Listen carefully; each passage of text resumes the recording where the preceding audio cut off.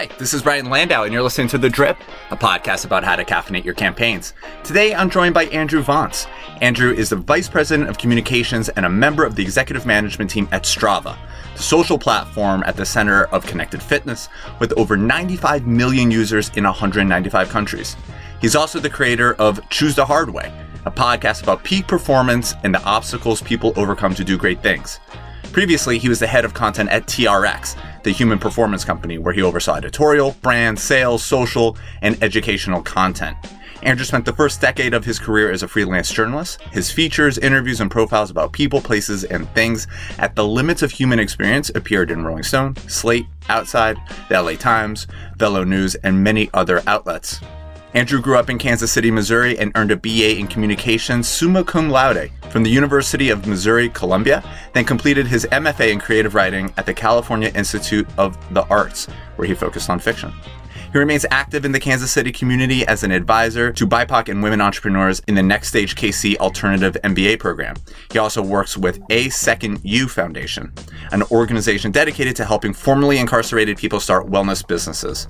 A very amateur cyclist, he has twice placed second at the 100-mile Unbound Gravel Half Pint Race. Andrew. Brian. Thanks for being with me, man. All right, so what is Strava? Can you tell us a little bit about the product for those that aren't familiar? Yeah. So Strava is a social platform for athletes, and we connect connected fitness. We have over 93 million athletes in 195 countries on our platform. And we believe that people keep people active. Community is really at the core of Strava. That's, as you know, you're someone who's active. You have friends who are active. And I know that you use Strava. And that's part of the magic, is being able to motivate and inspire your friends, your family, your community through the activity that you're going out and doing. So we say that if you sweat, you're an athlete. So if you're out, you're active, whether you're going out and walking or hiking, or whether you're an elite athlete racing at the Tour de France or in the Olympics, a runner, a cyclist, or any of 30 other sports, Strava is the place for you. And we really believe that humans were born to move. And as I said, Strava connects connected fitness. And what that means is we support over 400 devices, pieces of hardware, and experiences. We cover indoor, outdoor training, sleep, and recovery. And really, Strava is for every phase of an athlete's day in life, whether they're recovered, injured, young, or old. So whether you have an Apple Watch, you ride a Peloton, use a Garmin, or you track your sleep and recovery on Whoop, it all integrates with Strava. You can share it in a feed so that you can record and memorialize your activities and share them with your friends and family. And as far as the business side of Strava, subscription is at the core of our business. We have a freemium business model. And what a subscription does is it up-levels an athlete's ability to find routes, analyze performance, and compete and connect with the community. So that's who we are, and that's what we do. That answer is a relief to me, because as I sit here interviewing you in a sweat, I'm happy to know that I'm actually an athlete as I sweat through this interview. So thank you, Andrew, for that. So the stories that you might tell about athletes using Strava is different than how ESPN might tell their athlete stories. I know that you're a believer in defining a foundational narrative for storytelling. What do you mean by this? And how does this get lived out in your work at Strava? Yeah, absolutely. So as you know, I'm the Vice President of Communications at Strava, and I oversee media relations, public relations, internal communications, and I work with our GC on policy and crisis management. And really, when we think about the kinds of stories that are Strava stories and how we tell them, it's really thinking about the unique elements that we can add to the stories of what's happening within the world of sport. Strava is really the record of the world's activities. And what you can see from Strava activities, like say with professional athletes at the Tour de France, or people who are going out and running the Boston Marathon, for example, where 51% of athletes who ran the Boston Marathon this year shared their activities on Strava. So athletes use Strava to tell their own stories. So it's really a storytelling platform for everyone who's on Strava. And in terms of the work that we do with media, a lot of what we see is members of the media going out, taking a look at what professional athletes are doing, and being able to tell really the story of the effort of what is happening in a very unique way that you can't do through any other platform. So you can take a look at what was the time of an athlete on a climb at the Tour de France, for example. How many watts were they putting out? What was their heart rate? Same thing with your friend who, might have gone and run the Boston Marathon, the London Marathon, whatever the case may be. The thing that strikes me about Strava as a user is that it's part social network and part competition. Calling it gamification doesn't really feel right. There are dudes in my neighborhood that are constantly ragging on each other for besting each other on a neighborhood cycling segment. When you're thinking about telling this Strava story, what's the balance between being user-centric and you-centric? Because this new feature that might be you-centric actually might help me razz my buddies that follow me on Strava. Yeah, absolutely. And, different people are motivated and inspired by different things. And for some people, it might be competing with other people. It might be competing with themselves. It might be setting a goal. And I think that's part of what's really interesting and valuable about the Strava experience is whatever motivates or inspires you, you're going to find a way to achieve that and get what you need from the platform and from the community that you're connecting with through Strava.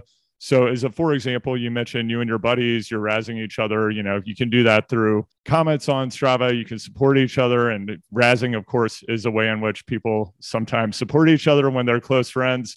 But in addition to that, being able to go out and asynchronously compete on the over 30 million segments on Strava and take a look at hey, how does my time compare to the time of someone else who's done this before? Where am I on the leaderboard? If you have a Strava subscription, you have the ability to compare your time to everyone who's ever competed on a leaderboard. I personally find that to be highly motivating during different phases of my athletic life. I used to be really into bike racing in a variety of different disciplines. I think what was most outstanding about my competitive cycling career was how mediocre I was. But, now I'm a dad. I've got 2 kids. Some days, yesterday, I uploaded an activity that was 5 minutes because I bought a new 50-pound medicine ball and decided to throw it over my shoulder for 5 minutes straight. And, that's where I'm at today. That's the story of my athletic life.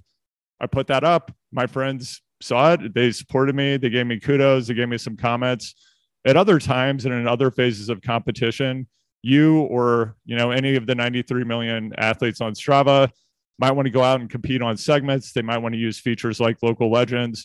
So I think it's really going to vary depending on where someone is at and what they want to get at that moment in time. Just to double click in here for 1 second. So can we define segment? It's literally like an area in your neighborhood, for example, that someone might run or cycle or something like that, and that gets tracked, and another individual can also do that identical track. Is that right? Is that how you would define segment? Yeah. So a segment enables you to see how you stack up against all past efforts and against friends on your favorite portions of roads or trails. As I said, there are over 30 million segments that exist both out there in the world and inside of virtual worlds like Zwift and other virtual platforms. And yeah, so, if you have a section of road where you go run all the time, chances are that there's a Strava segment that exists so that you could check out, hey, what's my best time on this segment? What's my friend's best time? Or if you wanted to create a new one, you have the ability to do that as well. And then going forward, other people will be able to use it for the same purpose. If you could identify the persona, why does someone first sign up? Is it for the competition? Is it for the inspiration? In general, obviously there's different use cases, but in general, if you could identify the single sort of, here's why someone joins the Strava community, what would that be? Yeah, I would say probably the common denominator is a love of sport and that people are out there, they're sweating, they're active, and they really just want to get the most out of their athletic experience and they crave community. I mean, if we've seen anything during the pandemic, it's how much people crave connection with other humans. And for people to be able to get together around an area of their life that they love so much, like the sports that they participate in, and to be able to share their activities and compare them with each other and share motivation and inspiration, that's really what draws people to the platform. And I think what happens over time is they just get more and more out of Strava. They become subscribers. They find all of the different ways that they can get motivation and inspiration and go deeper into their love of their sport. Just as a, for example, as we know, one of the most challenging problems in just like fitness generally is how do you keep people moving? And a lot of people who are on Strava, they're highly intrinsically motivated. Other people are extrinsically motivated, but Strava subscribers who set a goal are still active 10 months later. So setting a goal or every day going into Strava, memorializing what you're doing, sharing it with other people so they can witness your effort and say, hey, I see you. I see you out there going on that run, Brian. I know that you got up this morning and even though it was cold, like you went out and ran a mile or like you went for a walk, you went for a hike, whatever the case may be. That's what keeps people sticking around. It's like, it's the magic of the community because people keep people active. And Strava is a place where every effort counts. So whatever you're doing in whatever phase of your athletic life, Strava is a place where every effort counts. When we connected beforehand, you mentioned that there's a formula to pitching the media. So what's the formula? But maybe more specifically, is the formula different if you're a CPG company or a B2B SaaS company? How does this change? Or is it sort of like, here's foundationally what needs to happen?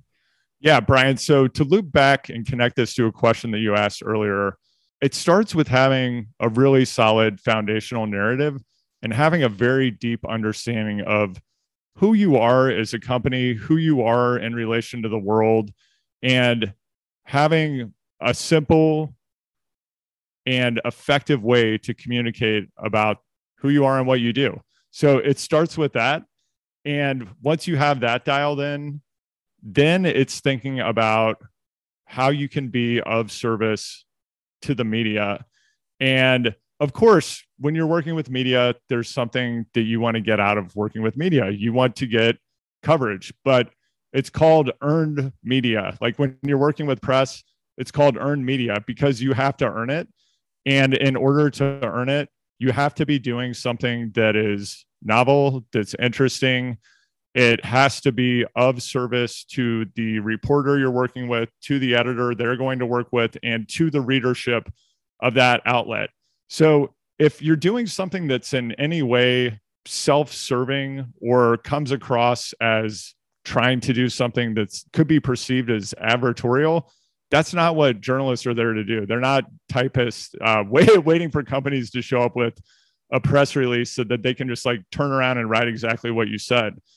So it's really thinking about what is the intersection of what your company is doing that is uniquely valuable and additive for the readership of an outlet that intersects with a moment in time in the world where there are certain cultural or societal trends that are of very high interest to the average person or the average reader of an outlet.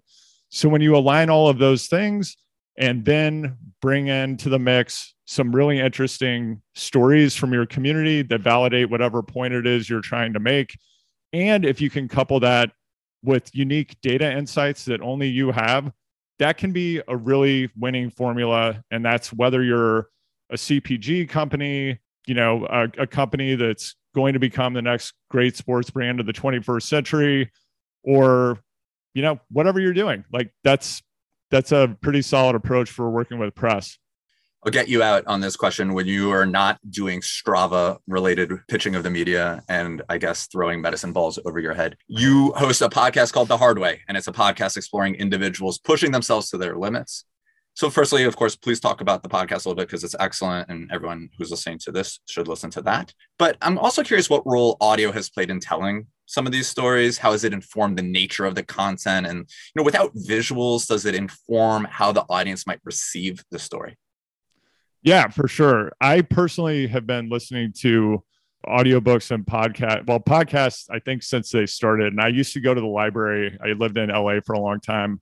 I go to the Central Library. I would check out the maximum number of audiobooks I could get that were on CDs at the time. Then I'd put them all onto my iTunes and then I'd take them back because I love consuming audio, particularly as somebody who loves to be active. And the time that I'm active, I also love to learn. And audio is a great way to do that. And you don't have to be looking at a screen. So I think that's a big advantage of the medium. We do live in a very screen-centric world. There are podcasts that have awesome video accompanying the podcast. Equally, a lot of people value having time away from the screen. They want to put the phone down and go sweat. And if they can listen and learn while they're doing it, I think that's really the power of audio-based mediums. As far as my podcast goes, it's called Choose the Hard Way, and it's based on the idea that you are what you overcome. I didn't mention this, but my first career was as a journalist. I was a freelance journalist for over a decade, and the red thread in my work, which showed up in places like Rolling Stone, the LA Times, Magazine, Outside Magazine, Slate, and many, many other places, was I wrote about people, places, and things at the limits of human experience. And as I transitioned into working for brands, I went to TRX, the head of content there, which also encompassed communications. And then, of course, I went to Strava. And what's always been really interesting to me is like what motivates the world's highest performers, but also what do they have to overcome to be who they are? And part of what I've learned over time, and this is what I really zoom in on in my podcast, is that the world's highest performers across all disciplines, they face the same problems and obstacles as everyone else. They just metabolize failure in a different way, and they tend to do it faster over time. So they get just as discouraged, they go just as low and sometimes even lower than the average person might, but they find a way to navigate that, to use those challenges, to practice their skills, to hone them in, knowing that they're heading towards something bigger, and they always have their eye on that bigger thing. And whatever happens, they find a way to get back up and move forward. And I find that to be fascinating. So those are the stories that I like to tell in my podcast. That's really the aspect of journalism I miss the most. I have tremendous respect for journalists. It's an incredibly challenging profession and a very fulfilling and rewarding one. But so much of what I did during my career, whether I was hanging out with Daft Punk and Kanye West and writing about them or doing something else, there was so much that happened when I would go to report a story that just couldn't end up in the story. And it was all of those moments that I wanted to dig into deeper. And that's what I do on my podcast. Just to sort of editorialize what you just said, because I think there's a really important lesson here for people who are thinking about creating their own podcast. Sometimes you listen to a podcast and it doesn't matter how charismatic or charming the host is or how captivating the guest is. You don't really know what the show's about. Right. And what you just described here is a real through line across your episodes. And it allows you to talk to someone who's doing quantum physics, someone who's a musician, someone who's training for an Ironman. It's all about sort of that question of going to the limits and understanding failure and channeling that into that next success. And I think for organizations, brands, individuals who are trying to figure out the podcasting landscape, this is a really, really important lesson, and honing in on this before you start figuring out who your guest list is the most important part. So Andrew, thank you for sharing that wisdom and for being here today with us. I really enjoyed the conversation. Thanks again. Yeah, thank you, Brian. Really appreciate it. Love your show and looking forward to hearing many more in the future.